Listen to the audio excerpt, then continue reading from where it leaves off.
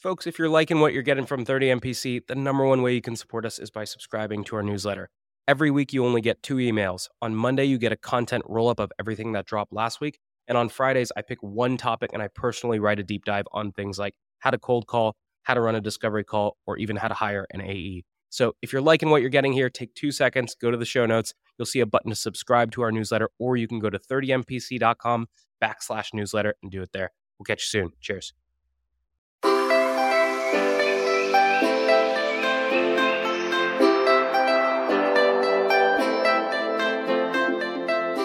Good morning, everybody, and welcome to this episode of 30 Minutes to President's Club. My name is Armand Farrokh. I'm here with my co-host, Nick Cegelski, and today we have the first ever round 3 with Bilal, the one and only king of death to fluff. Nick, why should people listen? Armand, I used to take pride in being a helpful salesperson. I would love to put together a proposal for you. It would be my pleasure to show every single member of your team a one-on-one demo in the next month. But it turns out we shouldn't be helpful anymore, and Bilal teaches us why. 3. Today's tip to optimize your sales day is brought to you by Boomerang. If you get an email and the action required on that email is going to take you less than 2 minutes to do it on the spot. It's not worth adding it to your to-do list, having to look at the item, remember what you need to do. That's going to take you more than 2 minutes anyway, so do it on the spot, get it off your plate. Now, we documented our best templates and tips to help you optimize your sales day with our friends at Boomerang, and you can get that documentation for free at the link in the show notes. Here's my secret to being a sales superhuman. It's auto reminders for everything. If I expect any reply from a prospect, I press Command H, and Superhuman pops it right back into my inbox if I don't get a reply in 2 days. That means if you handle an objection, if you suggest times for a meeting, or if you ask for cuts back on red lines, always create a 2-day reminder task and assume they will not reply. So if you want to follow up on time every time, you can get a free month of Superhuman by checking it out in the show notes. Today's tactic to triple your connect rate is brought to you by RocketReach, who provides data that lets you reach out to the right person at the right account at the right time. Every time you're reaching out to an account, pull down the contacts. Again, yes, I know it sucks, but the average tech tenure is 2 years, which means 50% of the workforce turns over every year. So look up the account, pull anyone who was hired, and scratch anyone who was left. And one way you can pull verified and accurate data is with RocketReach. So if you like this, check out their toolkit on 8 ways to triple your cold call connects in the show notes. Today's tip to optimize your sales day is brought to you by Boomerang. Obsessive checking of your inbox is a total waste of time and brain power. Instead, commit to checking your inbox and responding to email at set times throughout the day. I'm a fan of Boomerang's pause inbox function to keep myself from getting distracted by my inbox. Now, we documented our best templates and tools to help you optimize your sales day with our friends at Boomerang, and you can get that for free at the link in the show notes. Your ZoomInfo actionable insight tactic is called Jane's Moving Up. Why? Because that's the email subject line you'll use when you get a real-time notice that your prospect Jane just got promoted. From there, in the email, explain how ZoomInfo helps rising sales leaders win their first 90 days on the job by highlighting coaching opportunities or supporting a team-wide prospecting push. And you can try out this trigger-based email template for prospect promotion and 4 other scenarios inspired by ZoomInfo's go-to-market plays, link in the show notes. All right, Bilal, welcome back for the 3rd time to 30 Minutes to President's Club. I hope that you know by now we start every single episode with your top 3 actionable takeaways. So let's get your 3. All right. So number 1, loss aversion over gains. This is prospect theory. It actually won a Nobel Prize in economics years ago. And you have to drill this into your head as a seller. Your buyers are going to be motivated by the fear of loss, not the pleasure of gain. So you'll commonly see in like sales messaging, some seller being like, we help generate 300% ROI for our customers. And it's like, that's not what they care about. What if they didn't get that 300% ROI? What is the opportunity cost of sticking with the status quo? So flip it on its head and talk about what you stand to lose, not the time you can gain or the money that you could save, but the money you could be wasting if you do it this way instead of the way we offer. So get that loss aversion into your messaging. Beautiful. What's number 2, Bilal? So number 2 is about emotionally charging messaging. So this ties very well with number 1. So really great copy uses certain words that like trigger the limbic brain of your buyer and get them kind of emotionally involved. And you'll see like restaurants doing this when they talk about, for example, like sizzling fajita poppers. And it's like, there's a couple action words in there that you're like, oh, sizzling like brings that idea of that plate being hot and delicious. Or like, they don't just say it's like fudge, but they call like creamy hot fudge. And you're like, oh, the creamy part. Yeah, I'm into that. That's my thing. So there's sort of action words, you need them in your prospecting as well as a seller. So here's an example. If you're going to do loss aversion and you're going to say something like CFOs typically overspend on interchange fees when they're dealing with credit card processing, instead of saying that, yeah, it's a loss aversion statement. It's certainly better than saying we can help you save on your interchange fees. Let's emotionally charge it. CFOs get pissed off when they find out they're spending up to 30% more than they need to on interchange fees. That's emotionally charged. That word pissed off is now getting in there. And we all know what it's like to be pissed off about overspending. So now you can emotionally charge your messaging when you start talking about loss aversion, and you're going to see response rates go up because that's the sort of stuff people respond to. Beautiful. Round us out. Give me a sizzling tip for number 3. Yeah. So number 3 is this idea about social bids. Okay. So this comes from the Gottman Institute, and John Gottman is a legend. He was the first one to ever pioneer an actual statistical model to determine if people are going to stay married or not. And he was so good at this that he was able to sit with a couple for less than 5 minutes and with 92% accuracy, tell them if they were going to stay married or not. That's how good he was at it. And one of the pioneers of this statistical model was something called social bids. When we reach out and try to make an offer to somebody, and the likelihood of that person responding, showing reciprocity to that offer and returning in kind. So here's the thing. We don't get taught this in sales, but this is a selling superpower. You can do this too when dealing with your buyers. Now, social bidding is very different between obviously a husband and a wife or a married couple. But when you do it in a sales process, here are the things that you can do social bids on: pricing, competition, implementation, and product shortcomings. These are things that your buyers are expecting you not to give them, that they're going to have to, pull it out of you. Now, if you offer that freely and openly, you're unexpectedly delighting your buyer with information that they never saw coming from you, because sellers don't talk about those things. That's really powerful. And what you're going to trigger is a very fundamental psychology principle of reciprocity. When you offer information freely and openly, they feel compelled to share information too. I've been doing this for years, and I can tell you guys, I've had literally my buyer reading to me from their Slack a thread with some decision maker because I openly shared information about pricing or competition, and they're telling me, wow, that had just come up. Here's what somebody else had shared with me. I could have not gotten that question no matter how many onion layer questioning things I did or, discovery hacks that I did. I got it because I triggered the law of reciprocity in my buyer. And so below, I've probably used the delighting your buyers tactic more than possibly any other tactic that I've ever heard on 30 MPC. Giving price when they actually ask for it, saying, hey, this is the toughest part of implementation. The one place where I sometimes have a hard time is I have some really good competitors and I know exactly where to hit them. And I'm so tempted to just be like, look, they're good here, but we are way better here. And so what is a better way to handle competitors without throwing mud or sounding like a judo jerk? So one of the best things you could do, for example, is like how your competition prices. Right.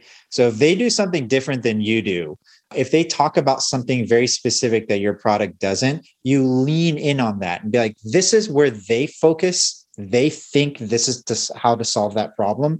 We believe in a fundamentally different approach.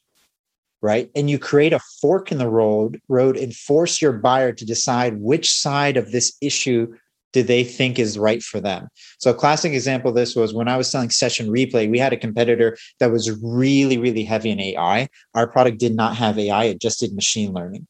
And the argument that I would make was this AI applies generically to every single type of customer that they have. Whether you're an e-commerce company, whether you're a SaaS product, you get the same generic out of the box AI, and it's not designed to learn. Instead of going that route, we did a machine learning algorithm that actually looks at your data and changes based on the behavior, but doesn't apply any AI analytics to it. And I would tell people, I'm like, which do you think is better for your business? Because each has their pros and cons. And now everything I said was verifiable because all of my competitors, like marketing and sales messaging and decks and all that stuff, were all built around this AI argument. So I sounded really informed and like I knew what I was talking about.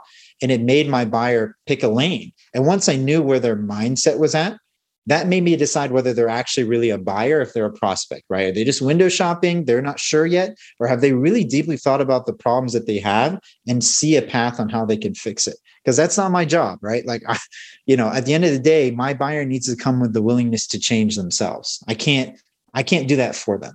So I want to pull that out of them and be like, do you really have a desire to change? And do you think the change should be this or that? Well, what you're doing in that scenario is you're saying, hey, there's two ways to solve this problem, but the two different paths are fundamentally different. And what happens is you're no longer competing with this person. You're saying, let's figure out which way is right for you. And if ours is it, like we're the best path there. Can you talk about that sort of like understanding their willingness to change piece? Because I know a lot of salespeople who waste a lot of time on buyers who are just window shopping, and they end up neglecting deals that could have been real deals, but they fail to recognize which was which. So the willingness to change piece comes in the fact that when people buy, they typically do not buy in isolation. They try to build consensus. And in that consensus building, they try to take in different people's opinion. They don't want to piss someone off. Right. Another thing that people typically do when they buy is they not only think about their own goals, but they think about their own like self-worth. Like, will this make me look better? Will this alienate people that I work with? Will people respect me more if I make this decision? So that's always a big piece of any purchase. And again, where does that get factored into BANT or MEDDIC or MEDDPICC? It doesn't exist, right? There's no field for that in Salesforce, but that's something you got to be thinking about, the politics and how it works for your buyer when they're making a decision like this. And then another big piece of it too comes down to the fact that no purchase is going to get made unless your buyer can pull together the resources necessary to make it work, right? Like, you can't will the budget for them. You can't sit there and like this dream that you can, get in front of the decision buying committee and just convince them. It's their job to do that. They are the hero, not you. And you have to be Merlin, giving them the magic sword to go slay the dragons, not trying to be the hero yourself. So as you do this in the sales cycle, you pressure test these moments of willingness to change. Like, would you be willing to bring in others on the next meeting to talk about this? Do you have in mind a set of people that you plan to share the documentation with that's going to help move this forward? Are you specific on a critical event that's the deciding point on when we're going to make this decision? Or are you kind of like, oh, I don't know, I guess we could do this year, or we can also do this in Q1 next year. And it's like, well, that's not a very firm willingness to change, right? So you can suss some of this out, but in order to do so, you can't be the helpful seller. So the helpful seller is the one that says things like, I'd love to follow up with an email with you in 2 months' time and see how things are going. I wanted to circle back with you and see how things are going. Any updates that you can share, trying to be this helpful seller.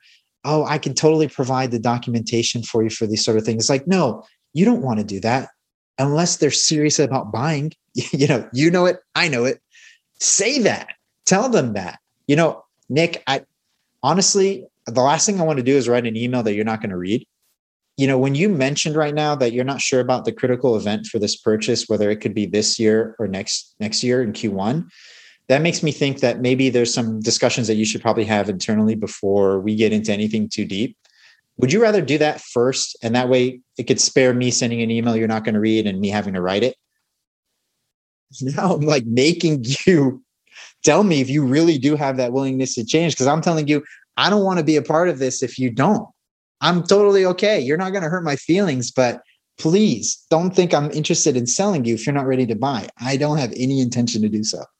Bilal, I sort of understand the consensus thing. Like if they're not pulling other people into the evaluation, or there's not other people who are looking at this initiative, that you probably don't have a deal. But I'm kind of curious, you talked about like the perception of their own self-worth, like what's in it for me if we make this initiative happen.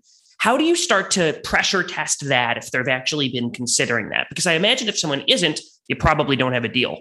That's actually a really good question, Nick, because this comes up. Okay. So if we go back to social bidding, so if you're social bidding and you're doing it right, you're telling them about pricing, you're telling them about competition, you're telling them about implementation, you're telling them about your product shortcomings. In the first meeting, you're setting that tone of how the relationship will be, and you're getting the reciprocity from them.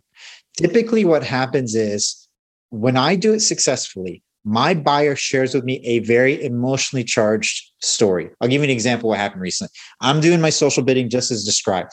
And somewhere at the end of the call, the VP of sales tells me, you know what?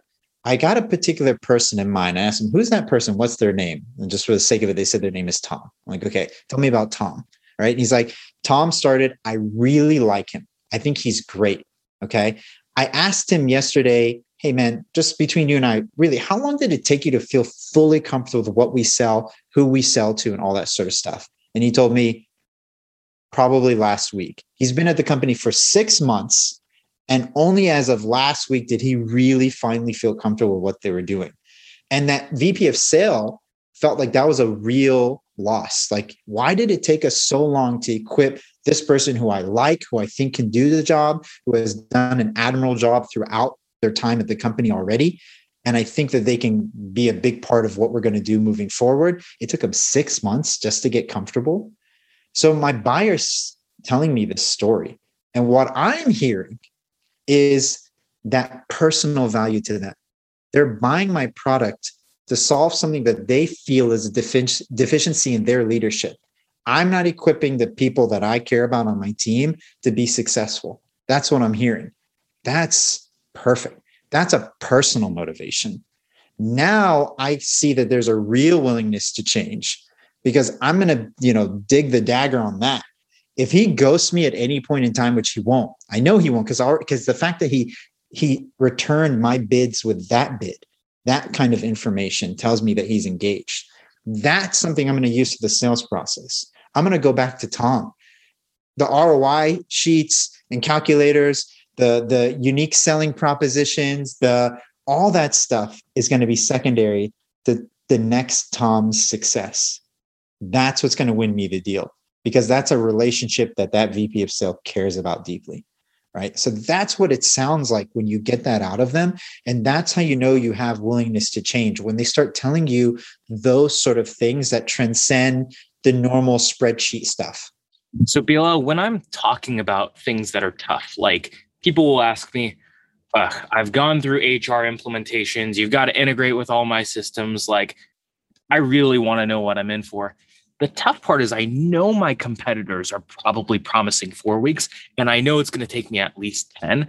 How do I soften the blow or deliver it in a way that doesn't just sound like implementation sucks, you're going to have to deal with it?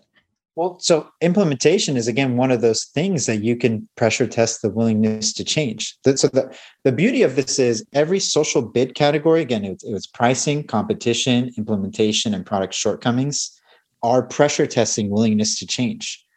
So if I'm being really open, and that might be how I say it, right? I might be like, look, my competition typically can do this in 4 weeks. I know this because I'm an experienced seller. I know my competition. We take 10. Here's why. First off, let me explain to you why. It's because of this. We do something different than them. That's why there's an extended period. Let me just, before I even continue, thoughts on that. Is that for you like something you find you have the resources for internally? Or is that right off the bat a deal breaker? And now I'm making you share with me your willingness to change.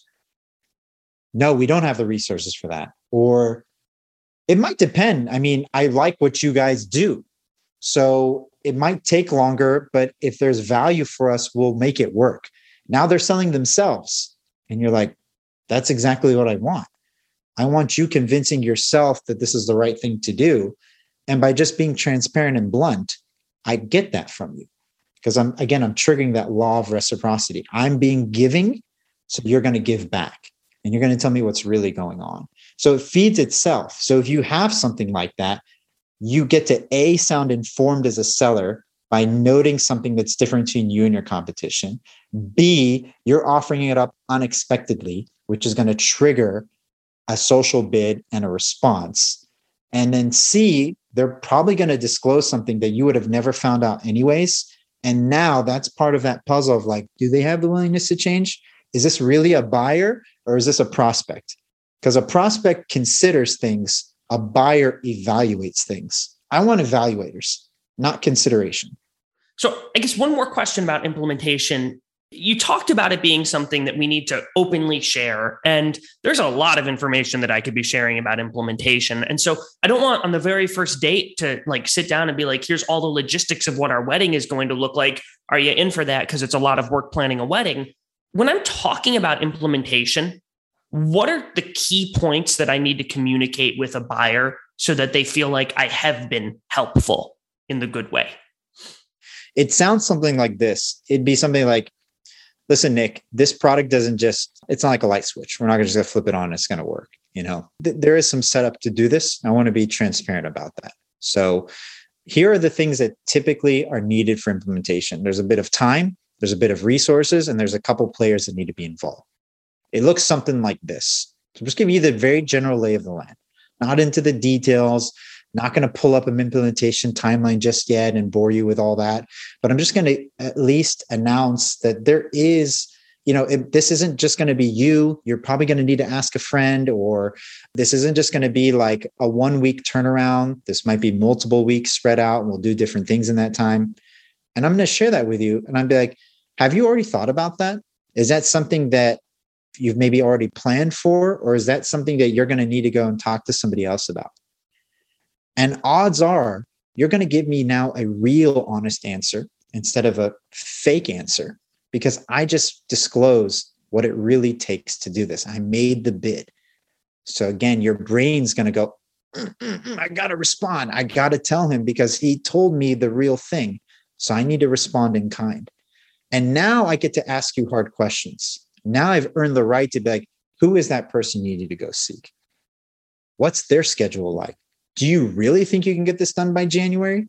Because what I'm hearing, Nick, is that it might not. And now I get information again that 21 questions of discovery would not have gotten. One way you can tell where you're going to land in a negotiation is how much people have invested in the deal, or how much time they've invested in you, or what they've shown you they're willing to do prior to that negotiation.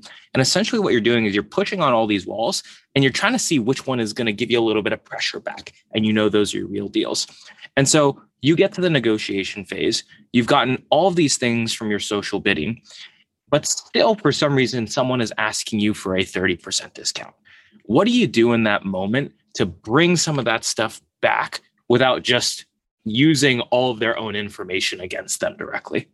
Yeah, like the Tom story of that rep and that very personal connection that the VP feels to him and how he feels he failed him. I'm 100% bringing that up. If that VP tries to negotiate with me, I'm going to be like, first I'm going to ask what's compelling him to negotiate. And just context wise, negotiations don't happen in some sort of isolated chamber, right? They're contextually related to something else. You're trying to ask for a discount. Why? Is it because you saw other pricing somewhere else, so you're thinking this is too high? Is it because you genuinely have a budget to stay within and you're trying to make this work? Is it because you're just trying to look good by getting a better deal? That's the popcorn pricing solves that one, right? For our first episode, popcorn pricing solves making them feel like a winner. Wherever they land on the board, you've set it up for success for yourself and them. So that part should be taken off. But if people don't know the popcorn pricing, that also will come up too. So you need to know what's triggering the negotiation. Why do they think that this discount needs to be applied? But then once you get the context as to why, that's when I go right back into like, well, listen, I think at the end of the day, no matter what price point we land at, this was always about Tom. This is about avoiding what you had told me was a major issue that you didn't want to see happen again. And if we reach this point and you still don't think that we can address that, I wouldn't even give you this thing for $1. These are when I get to use all my chips and put them in, be like, I'm all in. Are you? Or did I do something wrong here and miss the mark? And again, that typically gets a very good response from people, and they'll tell me what's really happening. And it has happened in times where people are like, we don't have the budget that I thought I had. Okay, let me work with you with the budget you do. Like, this lie that people say that like budget's not an objection. Like, yeah, it is. Have you ever seen how companies budget? They really do commit to numbers. It's not a made up thing. They don't have endless money. It's not true. Most of the stuff that people sell has to fall in line in some level of a budget. So it's okay if that happens. I just need to know it's real. It's so intelligent what you're doing there, where when somebody comes to you to negotiate, like one of the things we always talk about is like stop the bleeding right away. And you're actually doing a step even before you stop the bleeding of the discounts is you're asking what is prompting you to negotiate right now? Because the answer to that question is going to inform your behavior next. If it's a budget or billing terms thing, okay, let's have a conversation about how we can make this work. We're no longer fighting each other. We're trying to solve that specific departmental issue together. If they saw pricing somewhere else, like you have a different answer. I'm curious, like, let's say you have a really good relationship with Armand. And if I were ever selling something to him, I know it's ingrained in his DNA. He's going to ask me for a discount because it's part of his culture. He wants to get a better deal. And so if Armand says to me, look, man, I just want a better deal. I need a better deal to make this work. Like it's me. How do I respond to sort of that negotiation tactic? So if somebody's negotiating pricing on you and they're saying something like that, like, I just want a better deal, it's like, that's on you, not them. You did not build the perceived value necessary. You should have maybe done decoy pricing and offered them two options, one that was an overpriced bare bones version, and then the one that they actually wanted that was only incrementally more. And now they're thinking, oh, all I have to do is put in 2K more and get everything I want. That's easy. And now you're negotiating on 2K instead of the total value of the deal of 20 or 30K. But if you fail to do that, which has happened, right? It happens. You didn't do the decoy pricing. You didn't set it up. And now you're in this scenario, the person's saying, I just want a better deal, right? Now I'm thinking to myself, again, this goes back to them wanting to feel like a winner. This is a personal thing. It's not professional anymore. This isn't about the company or, uptime or making sure that it checks the box on the integration. This is something that they want personally. Okay, let me give them that. But I won't give them exactly what they want. I'll tell them, look, what you're asking me for is really hard. I've tried throughout this process, Armand, to be really clear from day one about pricing, around my competition, around implementation. I've been trying to be forthcoming so that you have everything you need. And I feel a little flat-footed hearing this from you now. I want to make this work, but what you're asking for is too much. And I'm going to pause. Right? I'm going to fall back on, hey, man, I've been social bidding this whole time, and all of a sudden you're going to hit me out of left field with something. I don't think it's fair. So you tell me why you need this. Prove to me why you need this. Now it's on you to justify this to me. Make me the business case. Like you were talking about it earlier, like at some point I need to switch it. And I'm not selling them anymore. They need to be selling me. And if I hear a really good business reason, I'm accommodating. Sure. That makes sense. But if I don't hear a good business reason, I'll be like, I don't see that working. I have to also save face internally. So if I do something like this, what is my team going to think of me? What my manager is not expecting me to do this sort of stuff. So there's also a side to this, but I get to lean on that. I have the right now to say that because I've been bidding throughout the entire sales process. I've been making them the hero and I've been playing Merlin, and I have to be like, hey, you're asking too much, hero. I can't do that. Bilal, the first episode was great. The second episode was better. And the third episode has been the best of them all. And it breaks my heart, but we are running out of time. And so we got to move to the final question. Final question is this. We've talked about a ton of really good things that salespeople should be doing. And we're going to ask you about the inverse now. So the last question is, what is one bad habit that you see a lot of salespeople doing that you think they need to stop doing because it hurts them a lot more than it helps? Yeah, I think it goes back to that helpful seller stuff. Like, I want to be helpful. I'd love to share this with you. I'd love to do that for you. This like love word. Like, I just want to ban the word love from the vocabulary of sellers. Like, you don't love doing that stuff. That's the grinding, boring back-end stuff that you don't want to do. And you certainly don't want to do it for somebody that's not going to buy. And last time I checked, most of your deals don't close, just like mine. My win rate's only 20-something%. Means the majority of what I do doesn't end up in victory. So I don't want to be doing that. So I don't have any love, and I tell my buyers that, I tell my buyers, like, look, putting together this proposal is going to take some time for me. I want to make sure that when it's done, you feel like everybody's ready and willing to hear it, and you can bring everybody to the table. I'm not going to say, oh, I'd love to do that. No, I don't. There's no love. And it's okay to tell somebody that. That kind of bluntness really does work. Anything you want to plug before we jump off here?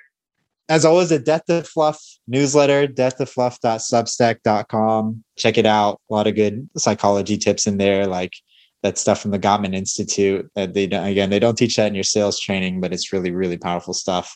And I am hiring. I've joined a new startup called GTM Buddy. It's a new sales tech platform. It's pretty cool. And I am hiring reps in India.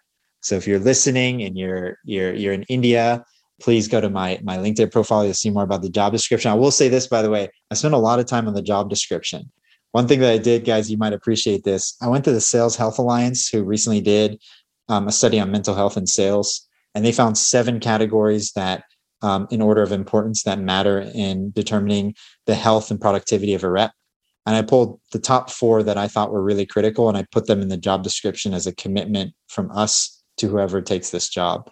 So we're really trying to build something that is world-class, that operationalizes excellence. So it's all on my profile.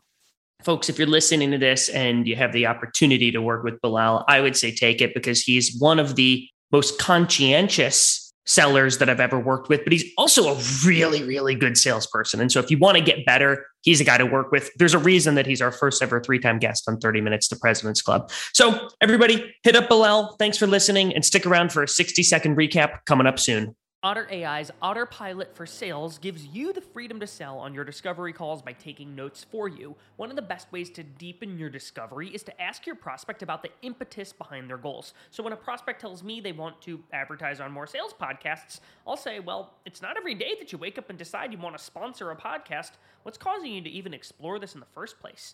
Now, we put together the ultimate discovery checklist with our friends at Otter AI, which you can get for free at the link in the show notes. Today's prospecting tip is brought to you by Super Cadence by Influ2, which helps cut through the noise of oversaturated prospecting channels. And if you want to get your prospects' attention, you got to do stuff a robot would never do. One of my favorite plays is getting warm introductions to the accounts that I'm targeting via salespeople who work at that account. Salespeople help salespeople. Another approach could be using Super Cadence to run SDR ads to put a face to the name. Now, we worked with Influ2 to put together a special toolkit on ways to humanize your outreach, which you can get for free at the link in the show notes.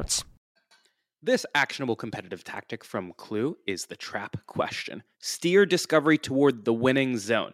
If we're competing with a podcast that has no newsletter or webinar series, we might ask a trap question like, how do you figure out if those podcast listeners are making their way to your mailing list? And when you're in a head-to-head, there's no better way to prepare for your next competitive battle than with our trap questions and battle card templates from our friends at Clue. The link's in the show notes. Your top 4 takeaways from this episode with Bilal Round 3 include, number 1, you can delight your buyer in 4 ways: with pricing, with competition, with weakness, and with implementation. Number 2, social bidding. The more you do those things, the more prospects will share with you things that you're not supposed to know about their business. Number 3, you can't convince the buying committee. However, you can pressure test how well your champion can convince the buying committee. In other words, you can suss out their real willingness to change by asking them, hey, what is that critical event you're driving towards? How are you going to help us multi-thread, etc.? And then lastly, number 4, you have emotionally charged messaging. You have things like talking about loss aversion instead of talking about all the features and benefits in your outreach. Alrighty, Nick, how can people help us out here? Well, there's a reason Bilal came back for round 3. It's because rounds 1 and 2 were so good. I highly recommend, if you have not listened to his first episode where he talked about how pricing of popcorn at the movies relates to your SaaS sales pricing, go check that one out. And then the second one, he talked about some unexpected tips that you can delight your buyer, like when you go to a nice hotel and they leave a mint on the pillow so you can have fresh breath. Little things that put smiles on the faces of your buyers. So check those episodes out. Everybody stick around next week for 30 Minutes to President's Club. See ya.